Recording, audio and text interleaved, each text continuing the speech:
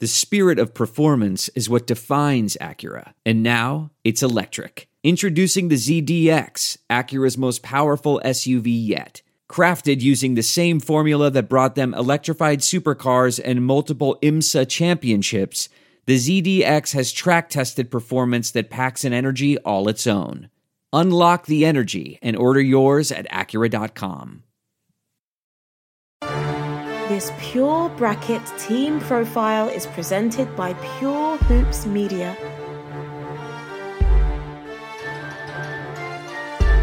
Baylor is coming into the tourney ice cold, having lost their last 4 games.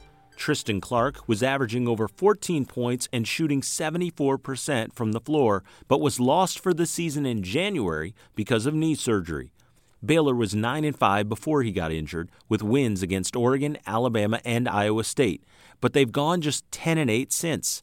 Still, Makai Mason can carry a team. You might remember when the 6'1 senior guard scored 31 points while playing for Yale in a win against Baylor in the 2016 tournament. He transferred to Baylor and is averaging 15 a game. He's an exceptional three-point shooter who started to heat up at season's end.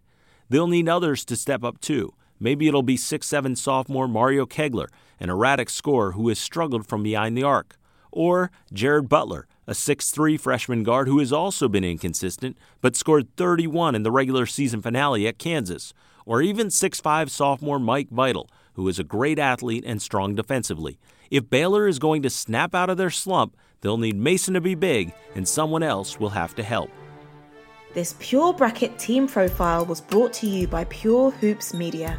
Be sure to check out purehoopsmedia.com and listen to Ed Feng's Pure Bracket wisdom so you can win your NCAA tournament pool.